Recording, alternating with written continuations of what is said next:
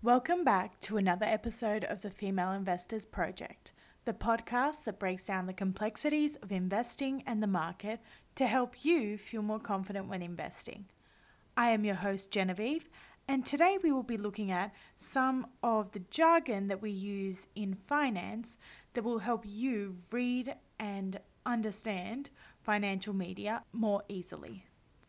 Now, of the two reasons why you would invest, which can be income generation and capital growth, I have been focusing so far on capital growth and long-term sustainability of your investments to grow your money in the long term.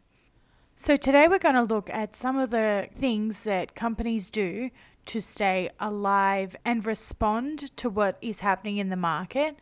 And it's mostly concepts from corporate finance that we see a lot of in financial media. So the first jargon busting we're doing today is what are mergers and acquisitions? You will always be reading about these in the AFR, and it was one of the things that I found least interesting when I started my finance journey, and I found it really hard to read about them. But now that I understand it more, super interesting. You can think of mergers and acquisitions as an alternative way for a company to stay relevant. So rather than setting up a whole new division, a company can decide to buy a company that specializes in a niche that company A wants to get into. And this allows for the creation of synergies.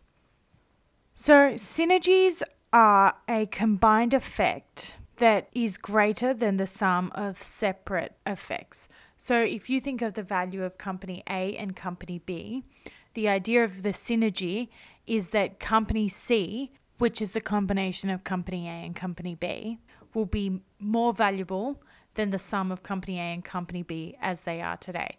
So it's a kind of concept 1 + 1 = 3. And this is really important for your investments, because if you get companies that are doing smart and effective mergers and acquisitions, then the companies that you're invested in are going to grow more rapidly. They're going to stay alive for longer, which means that you will be able to make more money in the long term. And I think that when you can look at M&A in financial media with the lens that this is companies changing the way that they operate and innovating themselves in their industry or in the world, then you can really start to appreciate the work that goes into M&A behind it, and also look out for some really good opportunities. Another concept you might hear a lot of is capital restructuring. So capital restructuring is when a company changes the way that it funds its operations.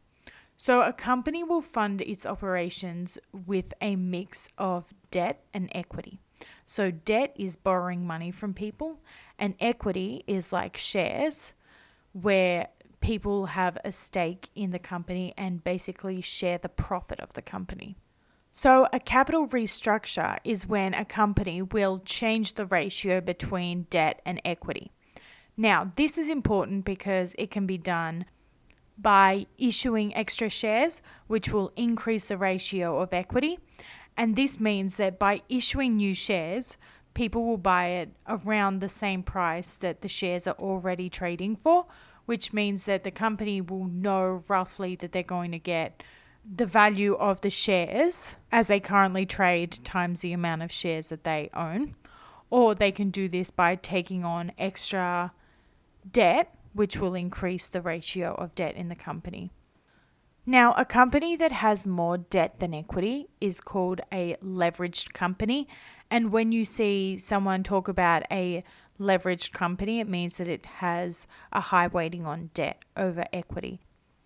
And there's nothing wrong with that per se, but the only problem with a highly leveraged company is that leverage magnifies gains. So it means that if the investment goes well, you can make much more money in terms of percentage increase than you would have just with the capital you started with, but it also means that it magnifies your losses because you will always have to pay back debt in comparison to equity, where you just need to pay out the profits. So if you're a shareholder, you aren't actually entitled to any money if the company doesn't make any profit over the year. So capital restructuring is important to look at in terms of how a company is operating and whether you're interested in a company that is highly leveraged, or whether you think that the company should be more leveraged to gain access to more investment opportunities that they're missing out on now. So those are a couple of terms that I thought are very useful to understand when looking at financial media. And don't worry, I am planning some longer episodes. I don't want to rush any of the episodes that I'm making, so I'm giving you some small snippets to keep you up to date on some of the jargon, and I will be back with you shortly with some of the longer episodes. Thanks for listening. You will hear from me next week.